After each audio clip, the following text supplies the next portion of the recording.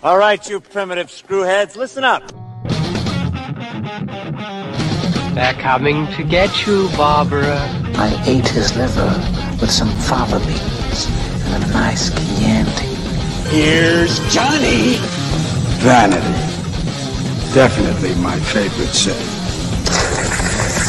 I am the devil, and I am here to do the devil's work. The power of Christ come upon you! This is my boomstick. What's your favorite scary movie?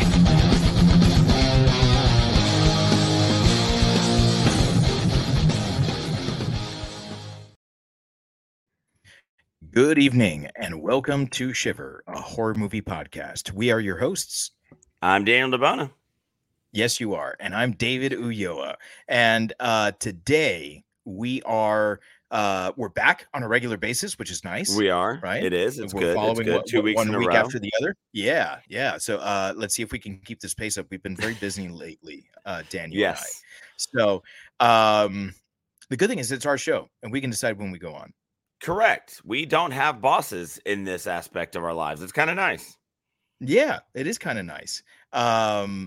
And so since we're back for the second week in a row, we are talking about a new movie, one that is streaming. It's a Netflix original, actually. Right.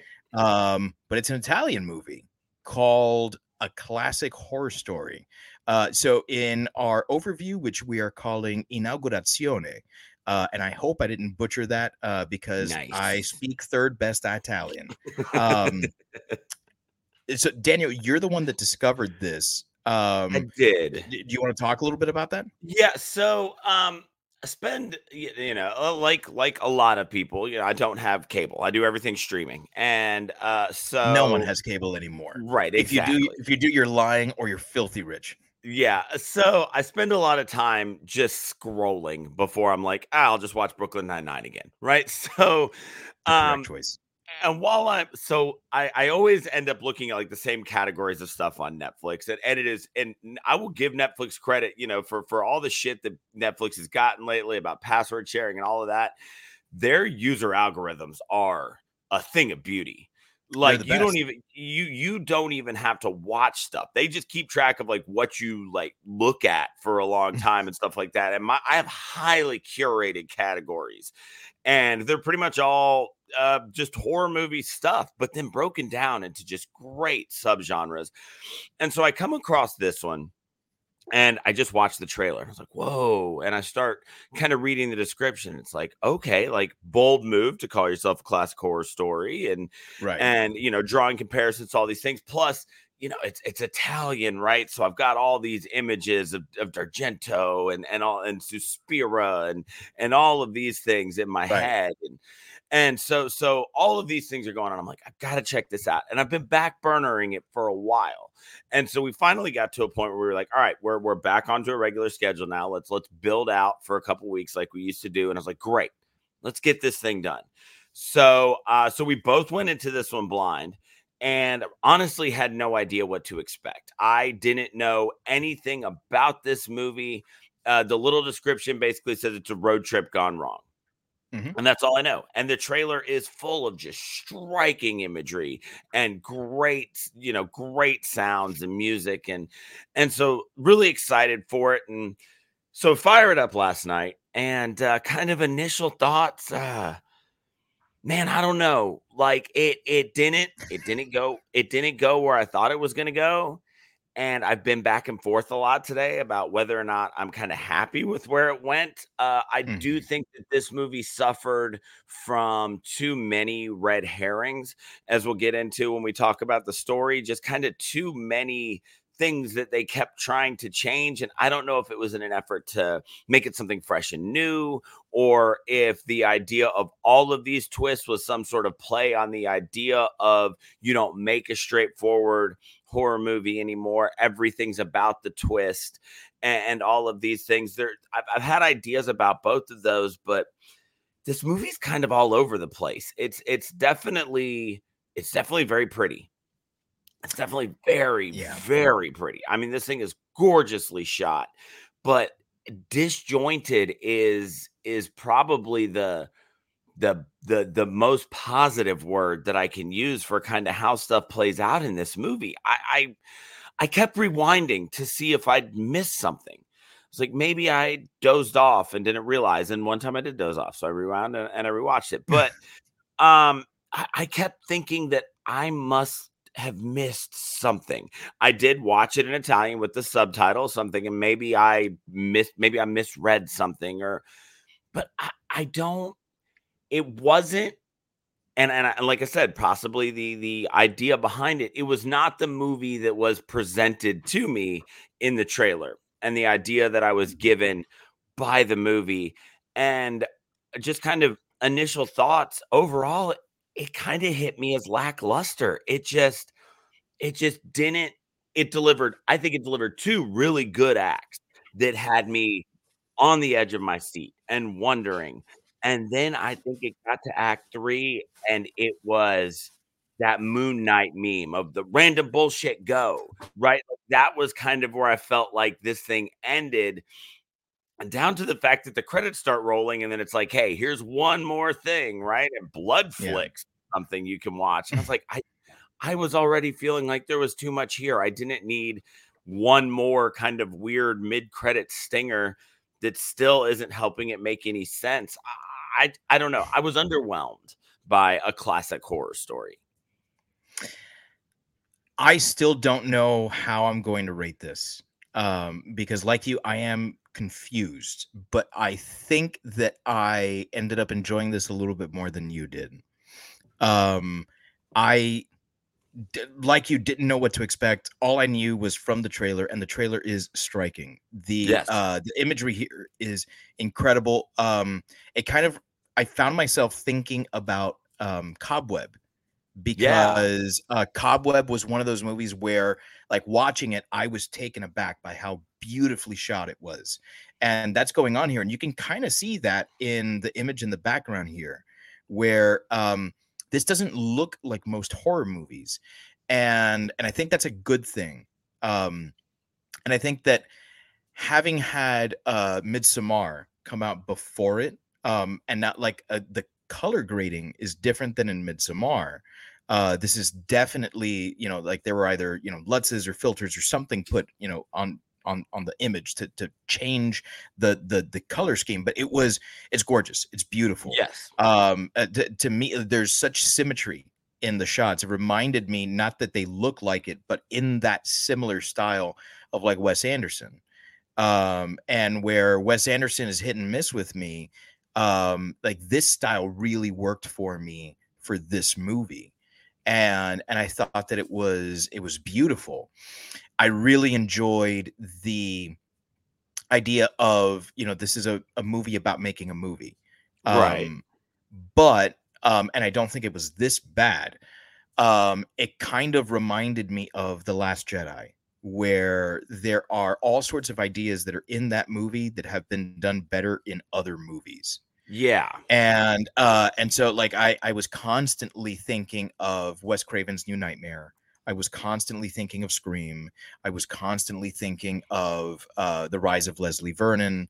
These are movies that tackled the meta literary thing, or meta horror in I think ways that made more sense, that felt more organic. And I don't think it felt inorganic in this movie, because there was a point where I was like, oh, is this going where I think it's going now?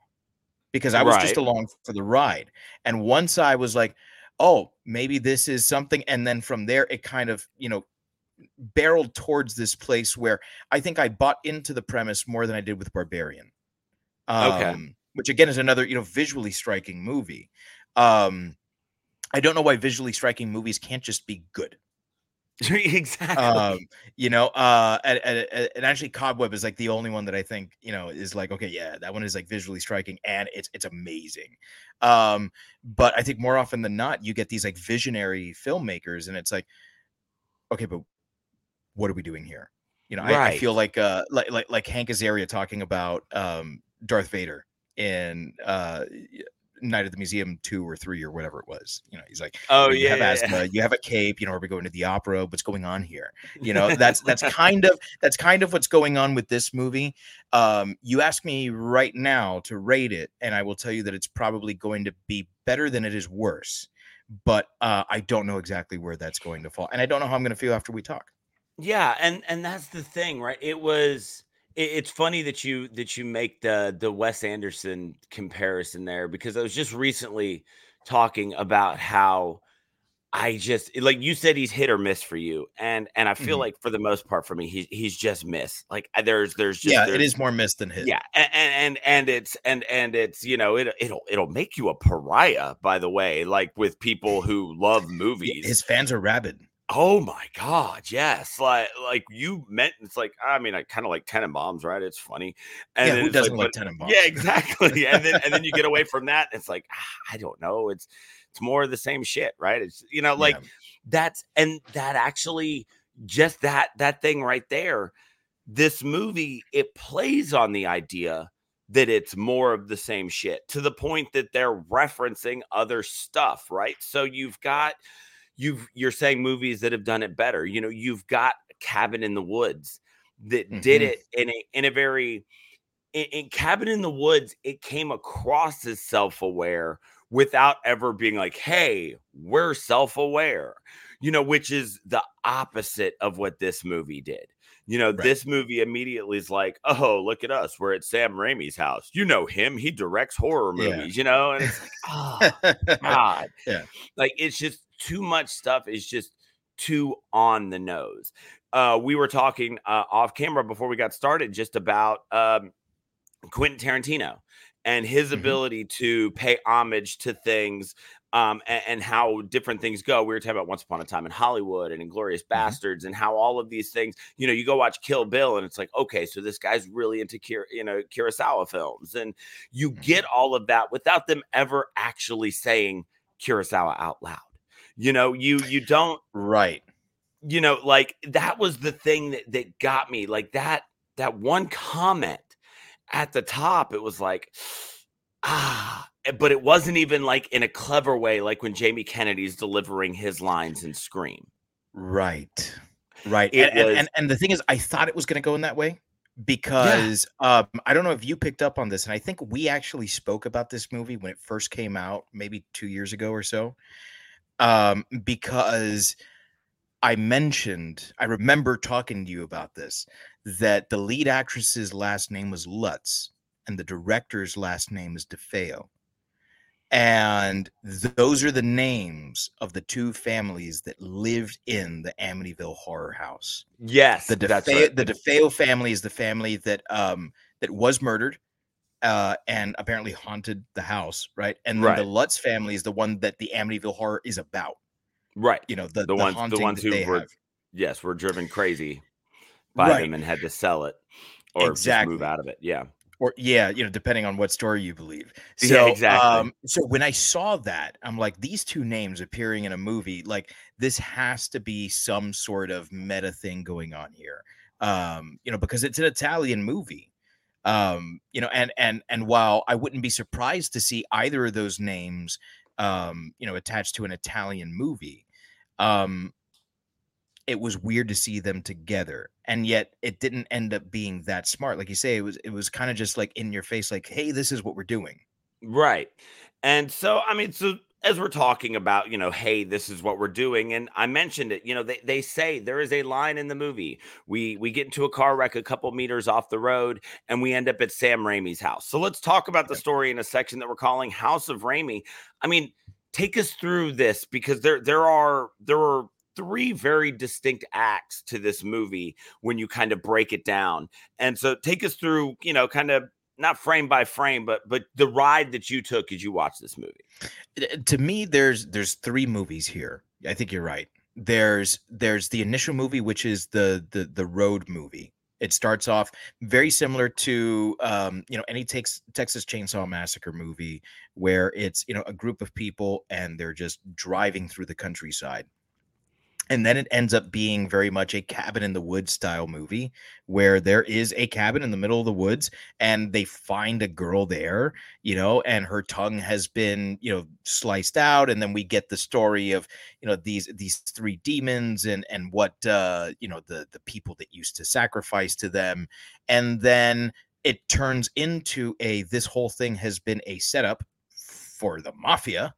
Right. That ends up being like the mafia had to change because times change, and so the mafia now is producing horror movies, and they're keeping the old horrors alive, like the old demons alive, and creating horror or respect, for their own families in whatever way they can these days.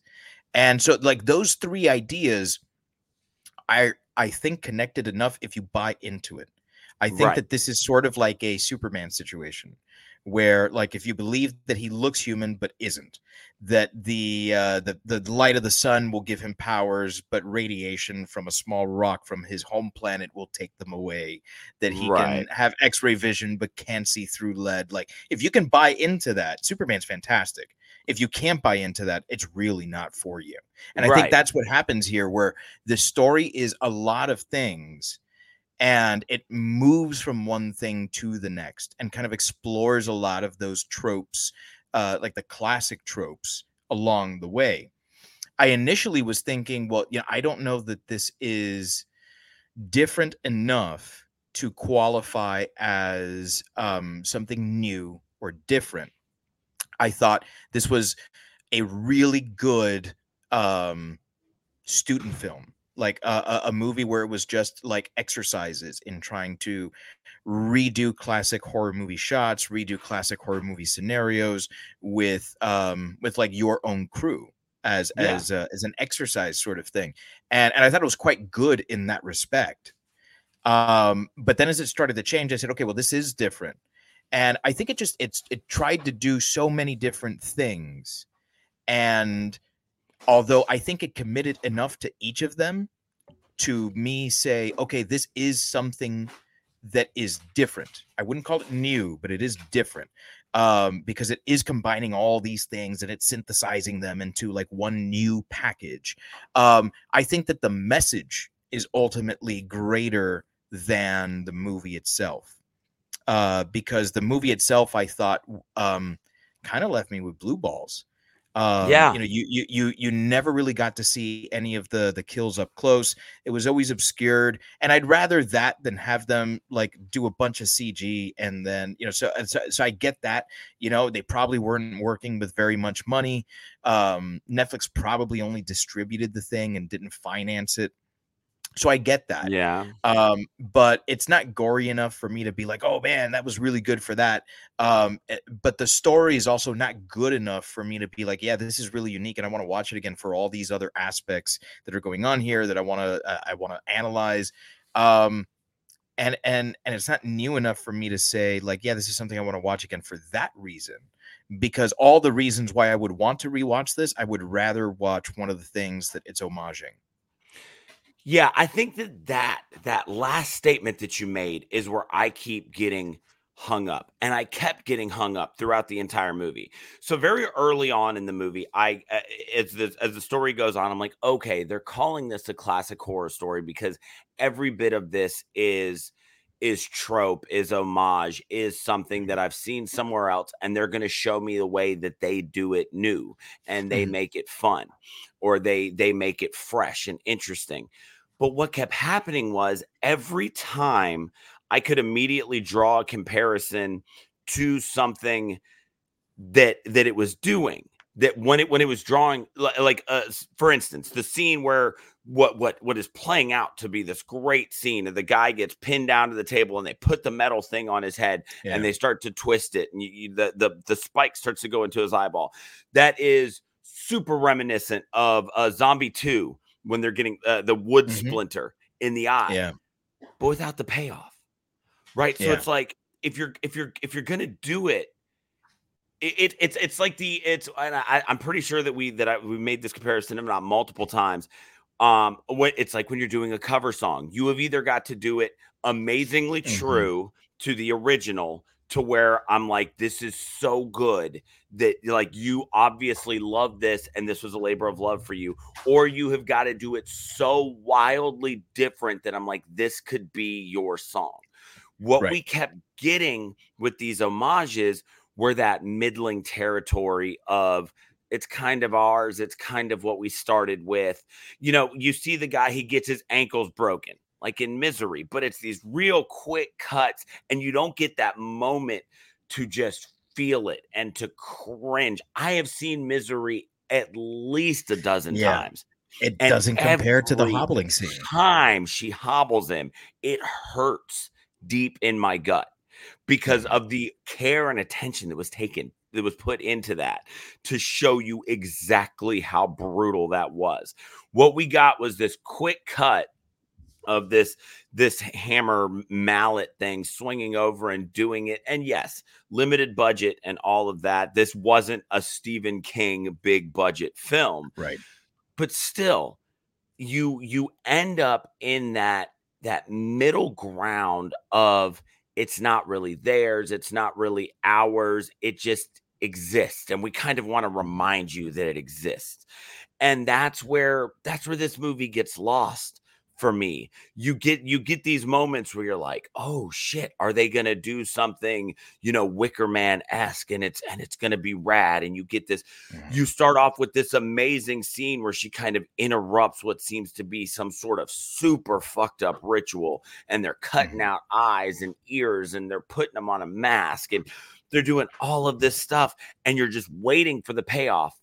And you said it best, man. It's blue balls, right? Then the dude drags her back into the house, and then that never plays out. You eventually find out because it's all just part of making the movie or whatever. Yeah. But that finding out that the whole thing was just them coming up with a new way to make a movie, that wasn't enough for me. I wanted the balls to the wall homage that I thought this was going to be once I had the idea that it was called a classic horror story because it was all of these classic things jammed into one movie: a car graveyard, a literal cabin in the middle of the woods, a group of people that didn't really know each other, all of these things. I'm like, this is great. You look at them and they look like horror movie tropes.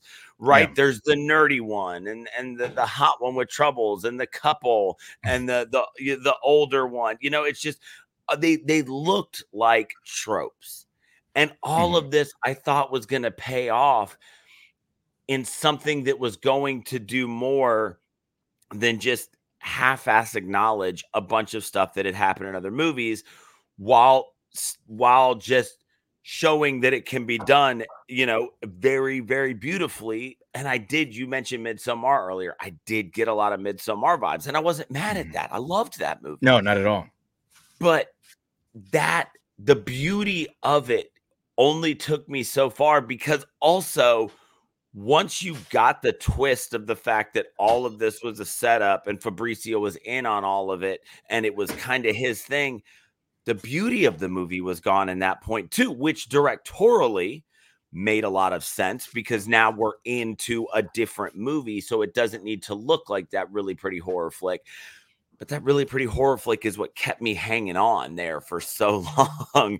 And so once I'm having to go through this twist that I was not fully buying into, I also wasn't getting the really pretty movie that had kept me hanging on for so long. So I do think that it was just a lot of stuff. It was just a lot of stuff. And I think that with a tighter bow at the end, than just kind of this weird, you know, like, speaking of homage, you know, it became very a spit on your grave at the end almost. Yeah. You know, with her just going on a killing spree before wandering back into society. And then, you know, you get a little antebellum where you find out, oh, it's all in this area where nobody can go because it's a military base. You know, there are so many comparisons to be drawn here. And ultimately, I think that what it boils down to is it referenced those things without doing any of them better.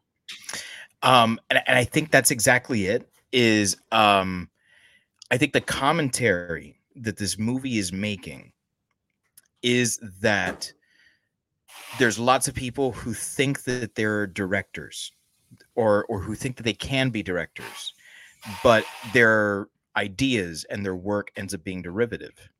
Right. And we see that in Fabrizio, where Fabrizio thinks that he's an auteur, and he's clearly not, because all he's doing fanboy. is he's just a fanboy. He's just rehashing those same tropes that we all know, and he's not doing them any better. The thing is that I think that when that is one of the main points of your movie, the movie should try to elevate itself so that it is better than the things that it's saying isn't better. Right. And it doesn't attempt to be, I think, inventive in that way, where I think it gets lost in its commentary on this subject. And the commentary is fantastic, because I think it also takes a very critical eye at the other side, which is where fans are so critical of things, and yet they themselves are not creators. And they themselves aren't even really giving these things the time that they deserve. Someone worked hard on this, whether or not it's derivative, whether or not it's any good. Someone worked hard on this, and that's something like you and I sit here, and once a week we spend an hour and 15 minutes, an hour and a half talking about a horror movie that a lot of people worked really hard on. And sometimes we like these movies and sometimes we don't. But you and I have never made a horror movie, so we are those people that they're commenting on.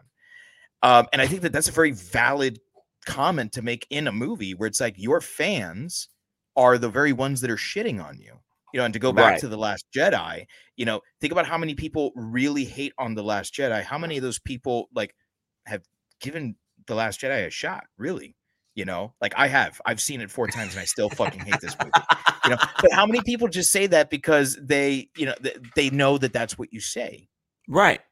And we get that. I think that's why that stinger at the end that you were talking about really does, I think, hit home that point, that someone will say oh, I've got a couple of minutes, let me see, and then they'll just fast forward through a couple of scenes, not get the point of the movie, and then give it a thumbs down.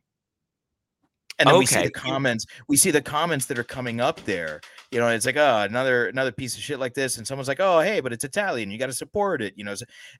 This is the really problematic fan base that exists within every fandom. Oh my God. So okay.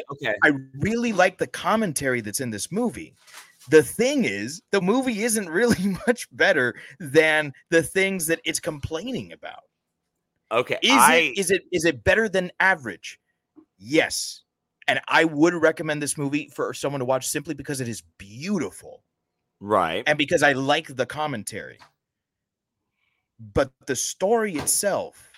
Okay. See, I really like where you're going with this idea of the commentary about fan bases, and yes, now that you've painted with that different brush than kind of where I was with that stinger, I like that, and I get it now, and it does make sense. You are a Star Wars guy, so your reference point being Last Jedi. I am a wrestling guy. And so because I always make the exact same comment about wrestling and Star Wars, which is no one hates wrestling more than wrestling fans. Star Wars is the exact same thing. No one hates Star Wars more than Star Wars fans. And you get that. You get except Star Trek fans. Good point. But you get the people who all they get are a couple 15-second clips on Instagram or whatever of what happened last night on this pay-per-view or on Raw or something like that. It's like, this is what's wrong with wrestling, and it's like you didn't see anything that built up to it or why they got to that point or anything like that. They're just looking to tear it down because it's not exactly what they wanted it to be. Yeah, because it's not the Attitude Era anymore, right? And I will give us credit. If I could, kind of toot our own horns here, I think that one of the things that we do well on this show is we are very open to, we go back to, we've gone back to Universal Monsters. We've done Golden Age of slashers. We've hit the 90s. We do it all. And so, but I do always get stuck in that spot of the fact that it's a lot easier to tear down than it is to create, because you're right. Oh, yeah. I am not a creator. And it's one of the reasons that I so often come at these things so rose tinted, so silver lining. And I do love when we talk about these things, because you're right. That stinger that I just earlier said didn't make any sense. I get it now. And I like that, because that guy like hits play, looks for that scene, thumbs down. That's all he's got. Then he hits the message boards, right? Because what has the internet done? It's given us all a voice. We all have shitty voices, and we use the internet to let the world hear them. So when I view that commentary angle, that does build it up for me. One thing that I forgot to mention earlier when I was talking about it being a little bit too on the nose, if we could just comment on the fact that Fabrizio is wearing a shirt that says spoiler when the twist happens. Yeah. Okay, I get it. Yeah, it's kind of funny. And I will admit that did make me laugh. So while that one might have been on the nose, that was one of the moments where it became meta, like it became the right level of meta for me there. Like that, I think was something I enjoyed. I think that there was enough there where like Fabrizio was basically telling them from the very beginning that he was the person to be feared, because he's recording it from the very beginning, the friends of Fabrizio thing. Like, to me, that was funny. He mentions a little sister, and yet they find this girl there, and no one thinks that it might be his sister. Good right? Point. He talks about how this lady turned this town around, and then when they get there, he's like, "Oh, I grew up in a place like this." Like, nah, fucker grew up in this place, and he knows the lore of these like really obscure people. But he's not, it's weird. Right. It's weird enough where when I finally figured out that he was with this mafia, I felt like an idiot. Yeah. I felt like, man, I should have seen it from the beginning. And I will credit where credit's due. A good twist is one that you don't figure out until the second that you're supposed to, right before they reveal it to you. And I will admit that it was 17 seconds before she reaches over and picks up the beer bottle that I was like, holy shit, Fabrizio's in on it. That's why he didn't drink. And that's why he didn't get taken. And there's drugs in there. And that's why these other people were being able to get dragged out. That twist did get me. And so, that one was great. And maybe I just kind of got swept up in the fact that it just kept going and it kept twisting. And like I said, when it was over, the exact statement I made was, that was weird. I liked it. Yeah. It was weird. That was the exact quote that I made. And so, now we're having a chance to kind of streamline this stuff and figure out, what we did like about it and what we didn't. And that's why I enjoy doing this. Yeah. One of the things that I did like about this, was the casting.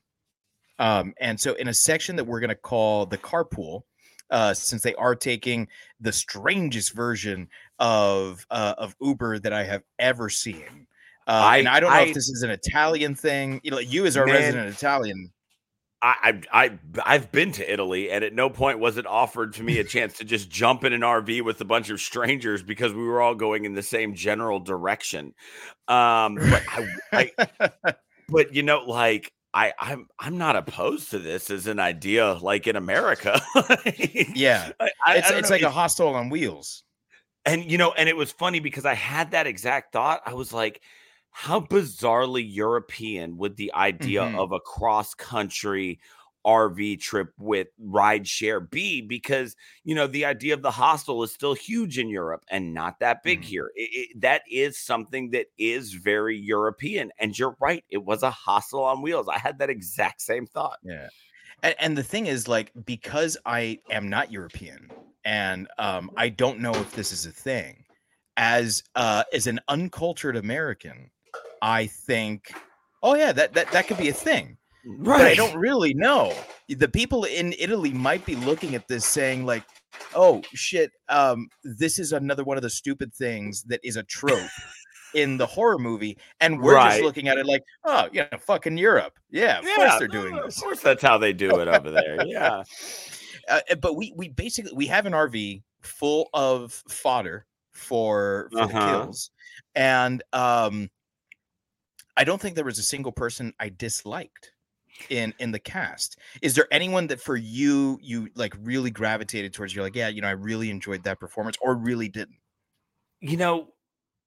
What was weird was initially I was like, these characters and these actors are driving me insane, and I don't like them. But then as I kept piecing things together, I was going, wait a minute, okay, that guy's supposed to drive me insane. He's like the annoying one. He's, he's the idiot American. Watch him name pastas, and oh, I love that scene.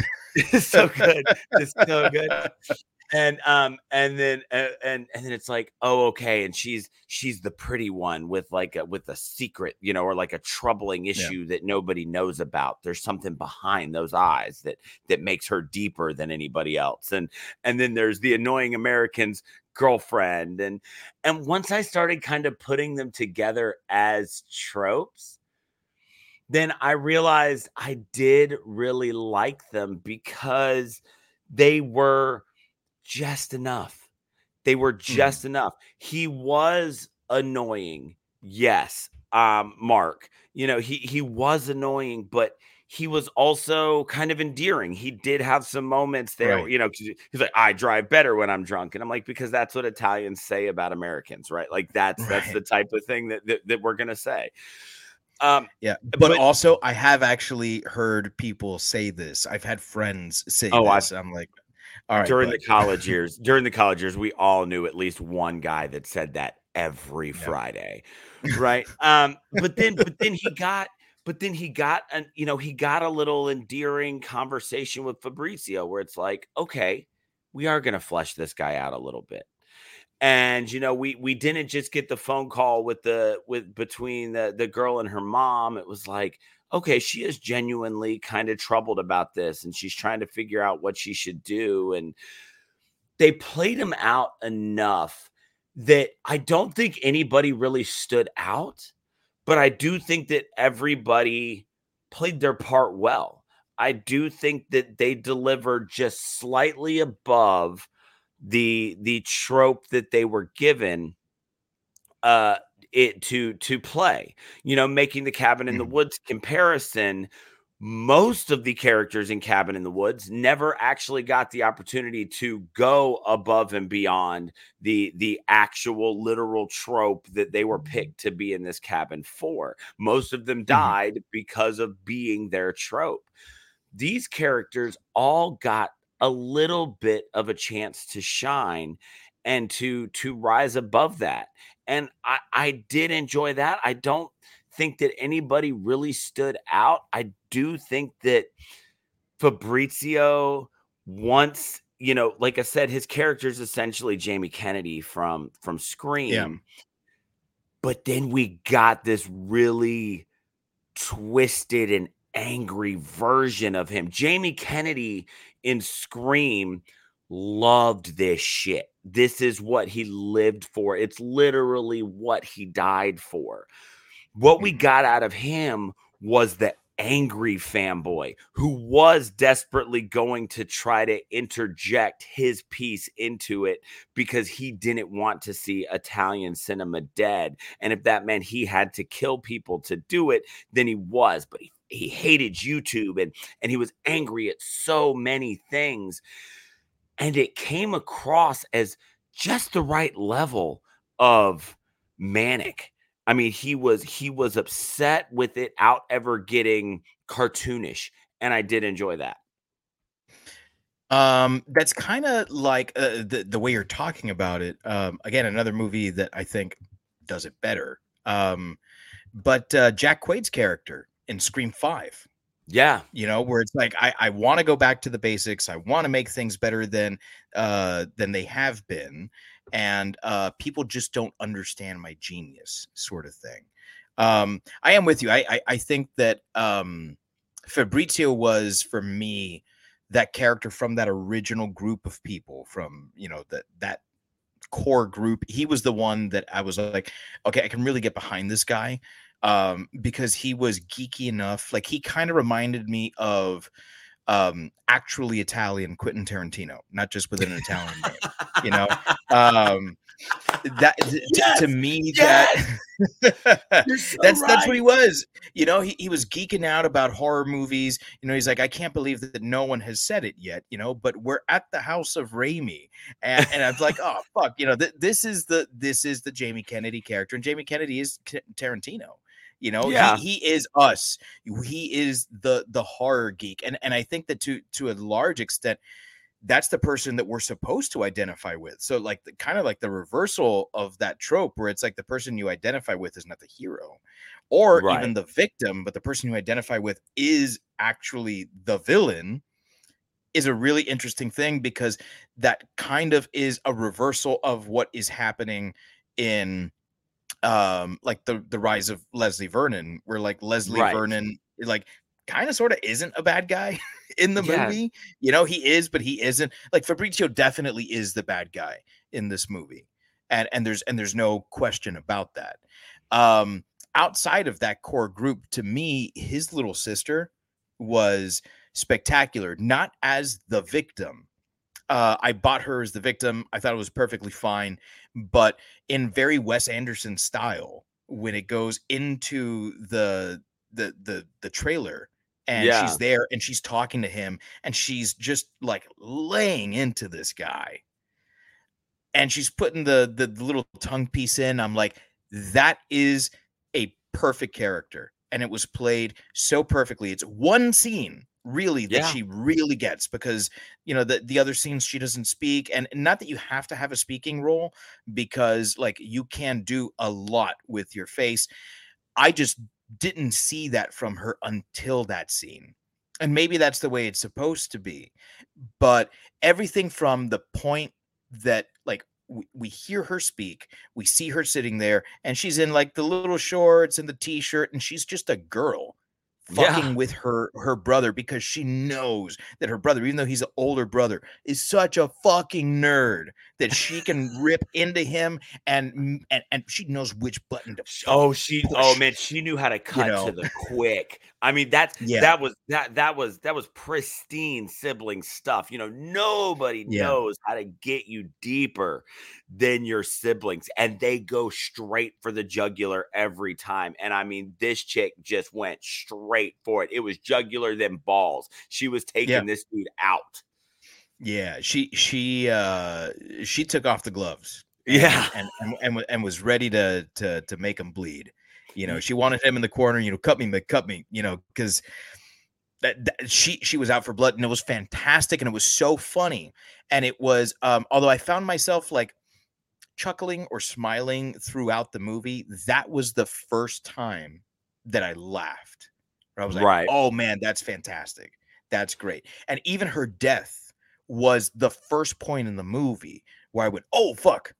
Yes. Because you open the door, and then there is shit, what was her name? Elisa.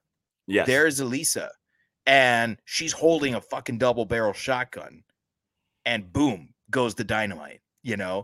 and she just bam back against the wall. Like, it was brutal. It was the first death where I felt like that there was brutality there, because you don't see the other ones really, Right. So for me, that was great. That was awesome. And everything about her character I love, and I would love to see a prequel to this where it's her and Fabrizio like just bickering the whole time. Right, I'm like here for that. almost like how when we got Hostel 2, Hostel 2 was all about the behind the scenes of how Yeah. this all goes down. There is an interesting idea here to make a prequel or to this movie where you see a different time where it didn't go wrong, but to Right. watch it from the perspective where you're behind the scenes and you're just Mhm. you're one of the people who just wears a mask for the weird cult ritual scene, Mhm. and you're, like you see him in like a green room just smoking and drinking red wine, like He's watching he everything go down. and he's answering a text, from his wife. He was like, "Yes, I'll pick up the tomatoes on the way home. Don't worry. There's enough olive oil," or, whatever Italians talk about. Tomatoes and olive oil pretty well sums it up. Yeah, that's what I figured. That's what I know about Italians. But I do think that what we got out of them was exactly what we needed to get out of them. There are times when you can rip a movie for its characters being extremely two-dimensional. And there are times when you can look at a movie and go, the pieces of this need to be two-dimensional because that's how it's going to play. If we had gotten ridiculously emotionally invested in some of these characters, then the twist might have hurt more, and not in a good way. Like, it might have been like, wow, like now these people that I really cared about lost their lives to a fucking game, like for nothing.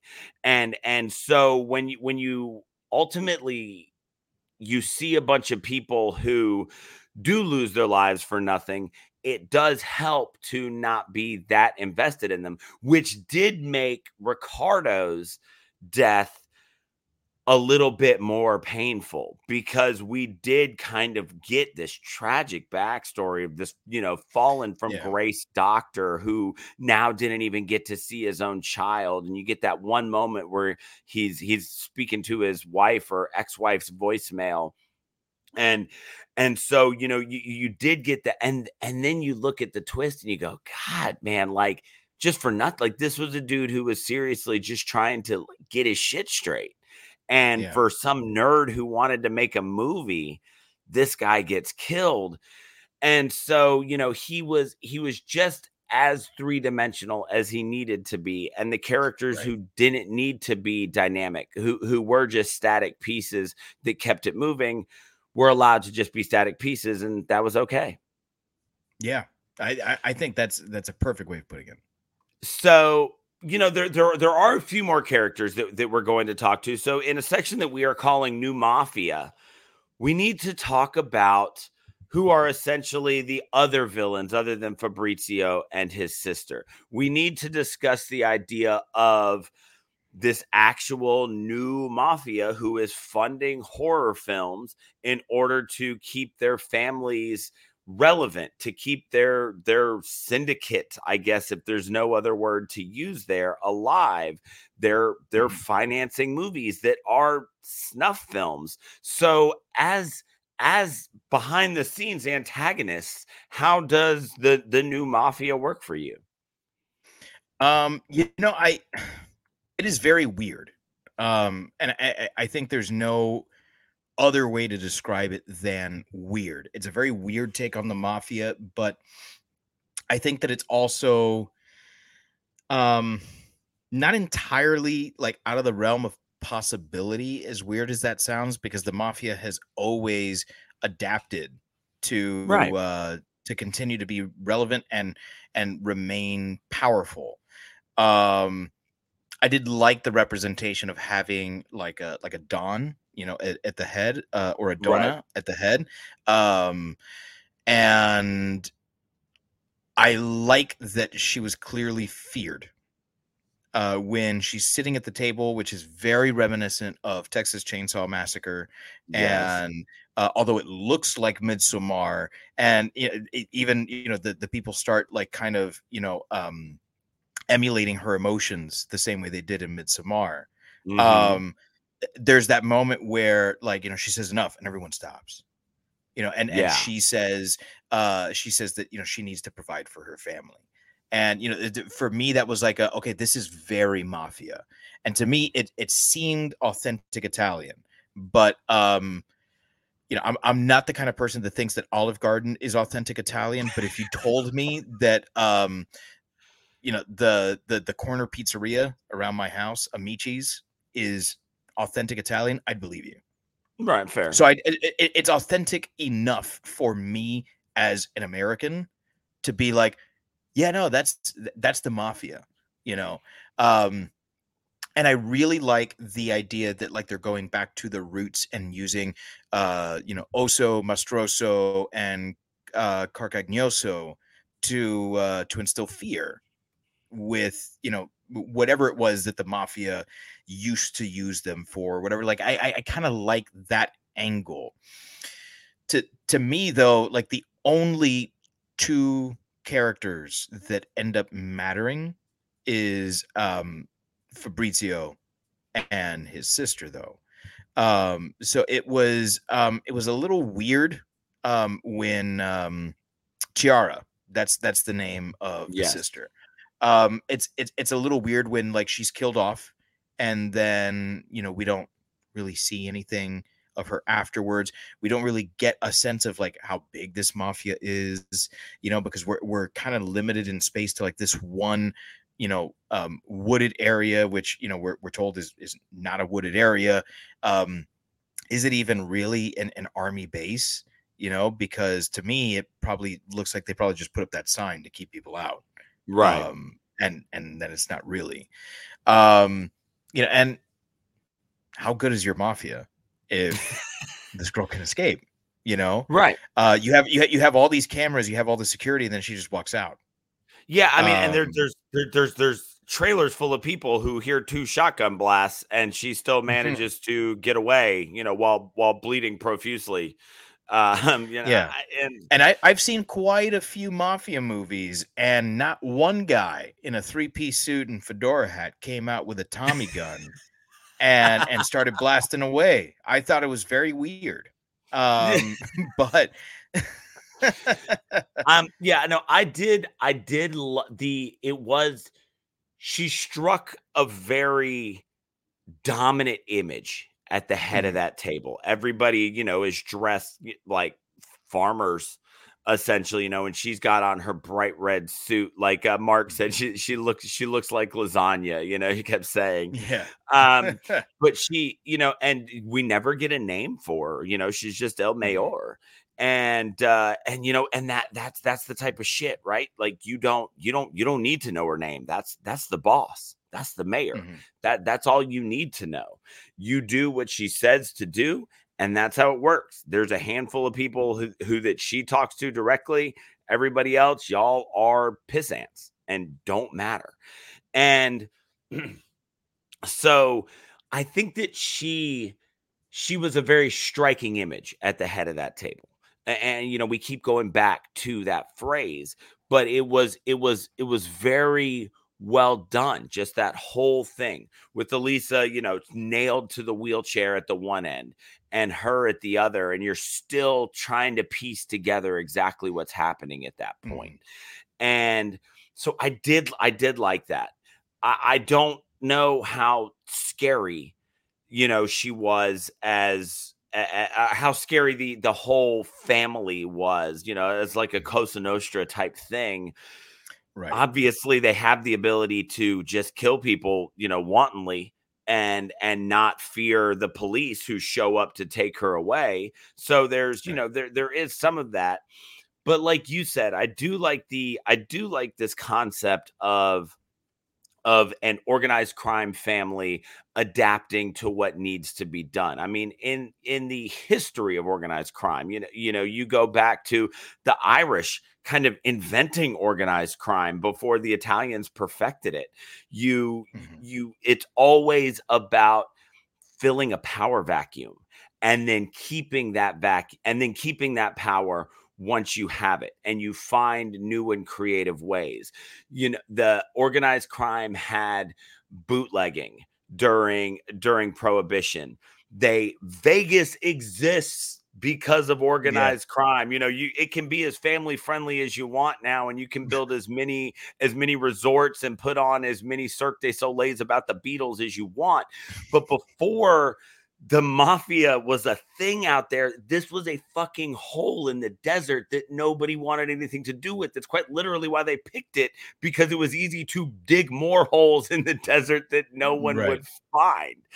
It's always about filling these spaces and then doing what you've got to do. You run numbers as long as you can run numbers. Once gambling is legal, you find something new. Once booze was legal, you find something new.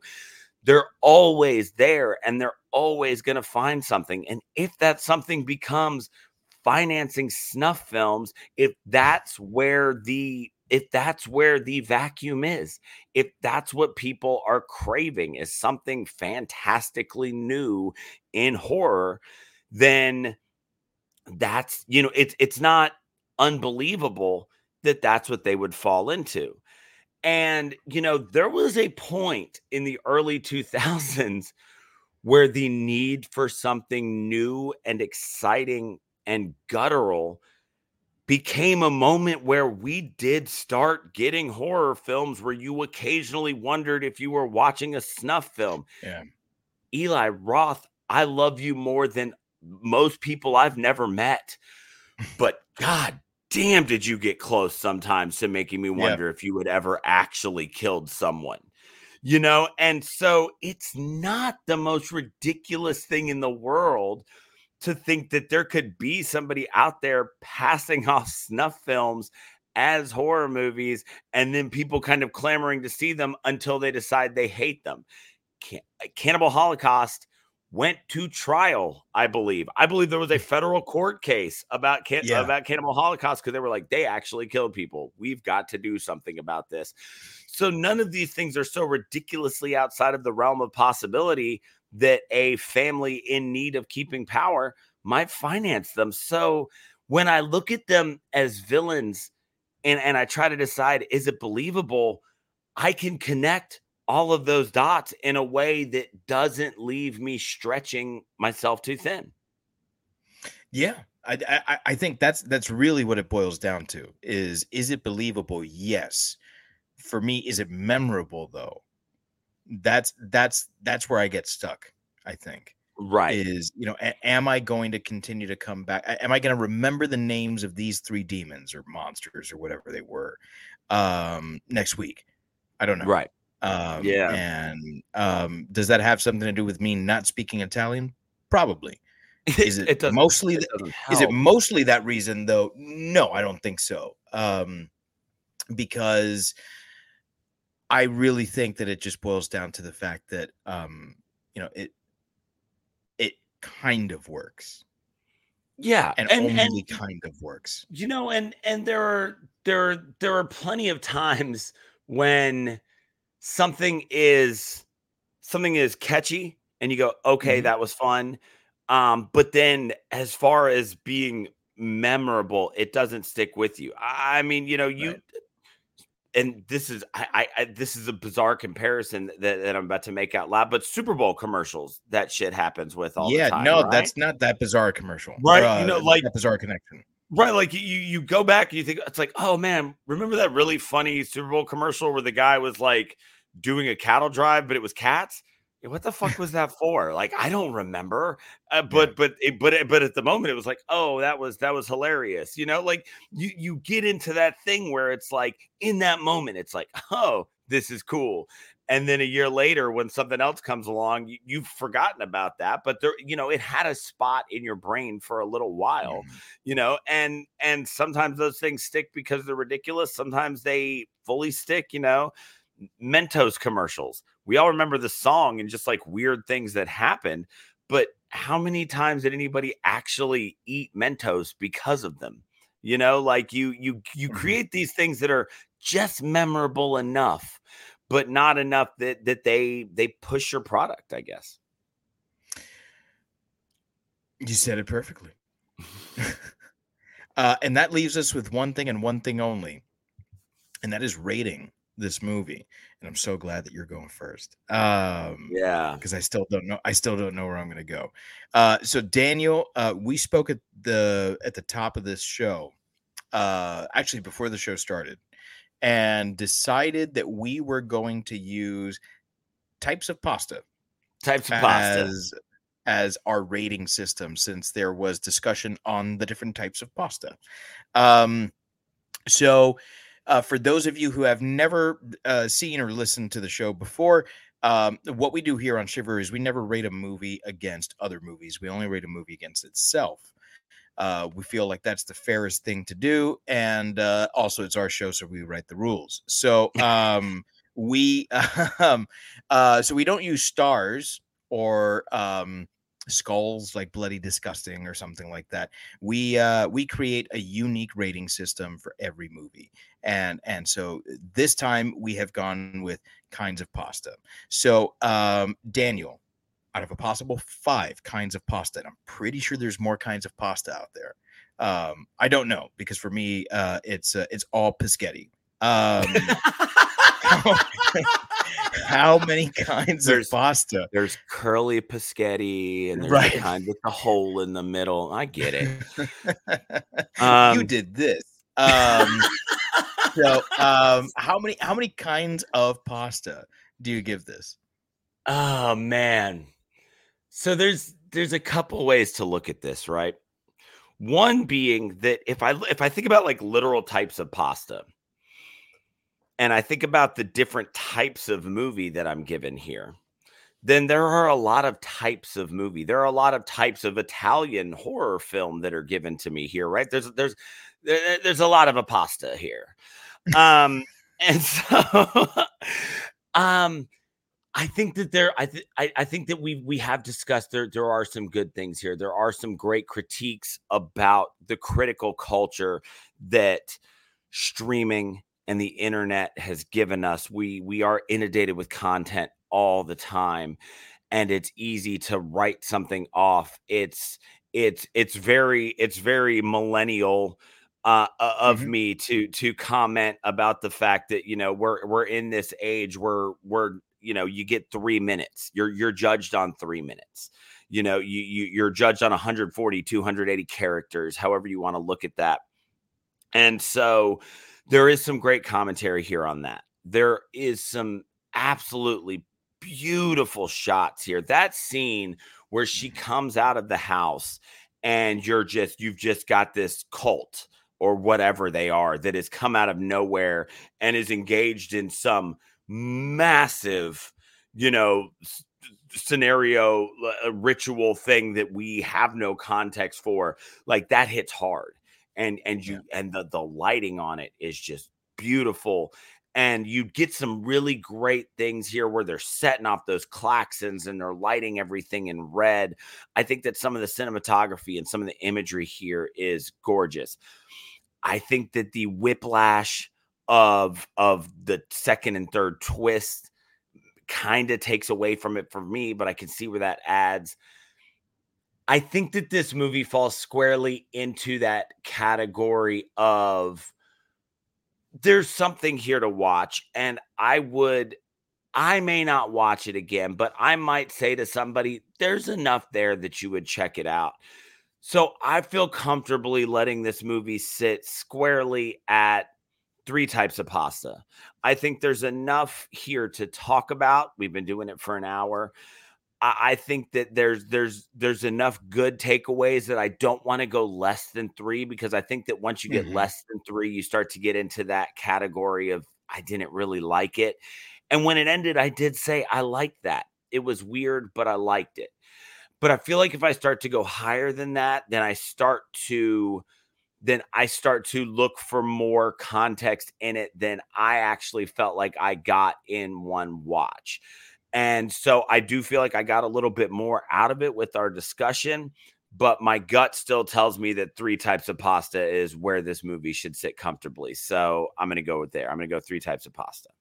Would you like to name the kinds of pasta that you give this? Yeah. So this is a solid vermicelli, farfalla, And let's go. Let's call it an angel hair, because I do think that there are some very thin threads that some of these ideas are hanging on by. So let's call that last type of pasta an angel hair. Very nice. Very nice. I'm gonna give this 4. And that's higher than I initially thought, but I came into this thinking that I was gonna give it 3. I thought that's where I'm gonna sit, is at 3, and maybe I'll go down and maybe I'll go up. But here's the thing: I think that there are 3. There's 3 good movies in this one movie, and I don't know if it adds. And so each one of those gets a kind of pasta. I don't know that the one whole movie gets a kind of pasta, but the filmmaking that's in there does. So okay. I'm gonna go 4, because each of the kind of movie that's in there was enough for me to be like, okay, that was cool. And I would definitely recommend this to someone, particularly if they're a film person and they're not a horror person. I think that this is a really interesting follow me here. This is a really interesting way to maybe get people into horror, because there's so little gore in this. In fact, there's like almost no gore. And it kind of recycles those tropes so that for someone who isn't into horror, they'll be experiencing this for the first time. This actually might be a really good introduction to the horror genre for someone who is interested and knows that this is aping on those things, but is more like an homage and not necessarily a ripoff.